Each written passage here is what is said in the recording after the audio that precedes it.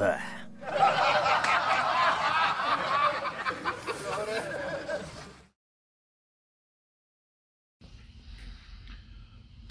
Okay, Hocus Pocus 2. This is another one of those sequels that comes out 30 years after the original. And I have to say, right off the bat, the three sisters, Bette Midler, Sarah Jessica Parker, and the third one, who's hilarious, and I can never remember her name, they look amazing. They look absolutely amazing. You know, 30 years, 3 decades, it's a weird amount of time, because when we think about, say, 30 years from like 1950 to 1980 or 1955 to 1985 via Back to the Future, it feels like this ocean of time.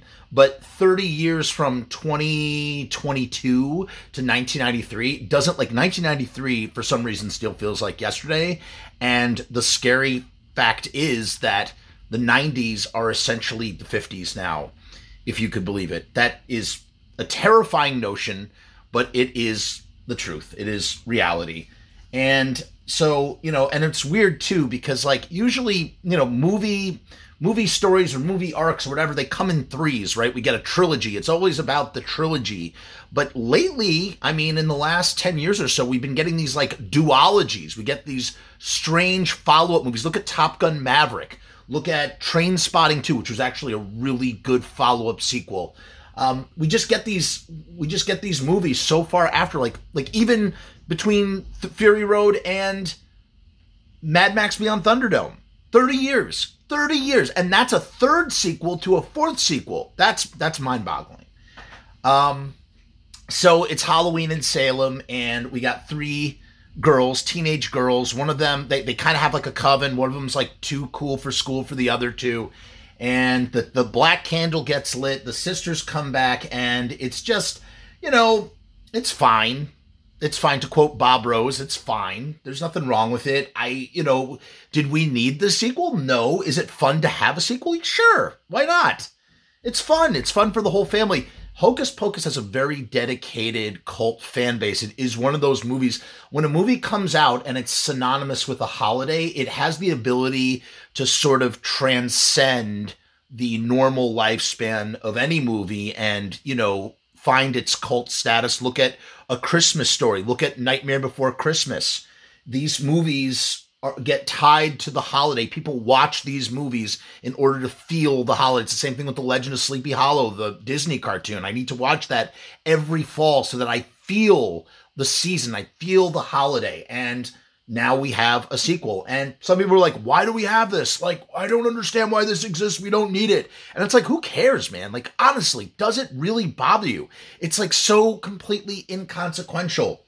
In any case, that we get a little bit of a flashback. We see the sisters when they're girls, and they first get the book, the eyeball book, the magic grimoire, as they call it. A grimoire is like a book of spells.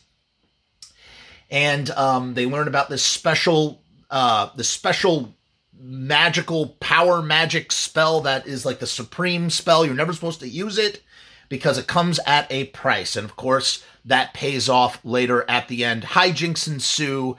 They do a great job. You know, we get a little meta commentary. There's like Sanderson's sister lookalike contest, and they don't win a lookalike contest. And even though they are the OG original, that's always fun. And they go into a Walgreens, and there's a lot. They think it's an apothecary is the word, which is like sort of like an old school. You see it in Romeo and Juliet, the guy who deals the poison. It's like an old school place to pick up your drugs. That's what it was. That's where you get your prescription, you know. And they're off to find something or other. They got to like figure out, they want to like stay, they want to stay on the earth. It's been 300 years. They got to do it before the candle. It's the same story as the first one. And we got a great gag with some the vacuum, the flat vacuum disc, the robot vacuum. They do a great gag with the robot vacuum. She's standing on them. She's like Green Goblin style standing on the robot vacuums. That was a fun gag. It's just fun, man. It's fun. It's fun to watch with your kids. It's interesting how, a Halloween movie can either be a horror movie, a scary movie, or it could just be a movie that really sort of like hones in on the holiday. And I would say that Hocus Pocus and its sequel fall into the latter camps. And then, you know, at the end, we find out one of the girls is actually a witch. And Winnie, played by Winifred, played by Bette Midler, who's like amazing in this role. And you know, there's so much like, there's almost like a little bit of like, we get a little Dr. Frankenfurter in there, which goes to show where really the origin of the Dr. Frankenfurter character comes from: strong-willed older women. And that's where Tim Curry was kind of like zeroing in, because there's a similar sort of energy from Bette Midler as the head Sanderson sister, and she's got to choose. She's going to become the most powerful witch, and she has to choose between her sisters or being the most powerful witch and staying on the planet. And she chooses instead to be reunited with her sisters, because what fun is anything without your sisters and your family? Choosing family and love over power. It's a great message. We get Doug Jones is back. You know, Doug Jones, really tall guy. He plays Billy Butcherson in the original. I think it was actually his breakout role, and he's returned now, and this time he can actually speak. He actually has a speaking part, which is, I'm sure, something that Doug Jones always goes for. Even when you look at him in Hellboy, he plays Abe Sapien or whatever, but it's David Hyde Pierce's speaking voice. Why not Doug Jones? Doug Jones wants to talk too.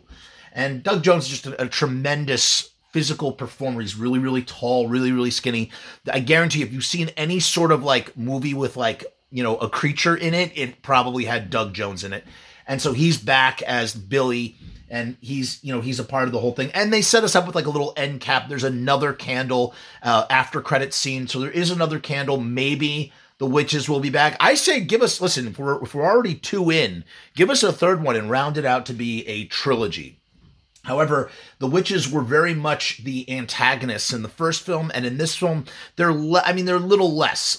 So we also get the guy from Arrested Development. He's in it. He plays the mayor, and he's a descendant of their mortal enemy, who was, I guess, the Reverend of Salem way back when. And that's it. That's all I really have to say. Quick and dirty review. I'm not even going to edit this thing. We're just going to put it out there. And now, a quick word from our sponsor. Oh, I thought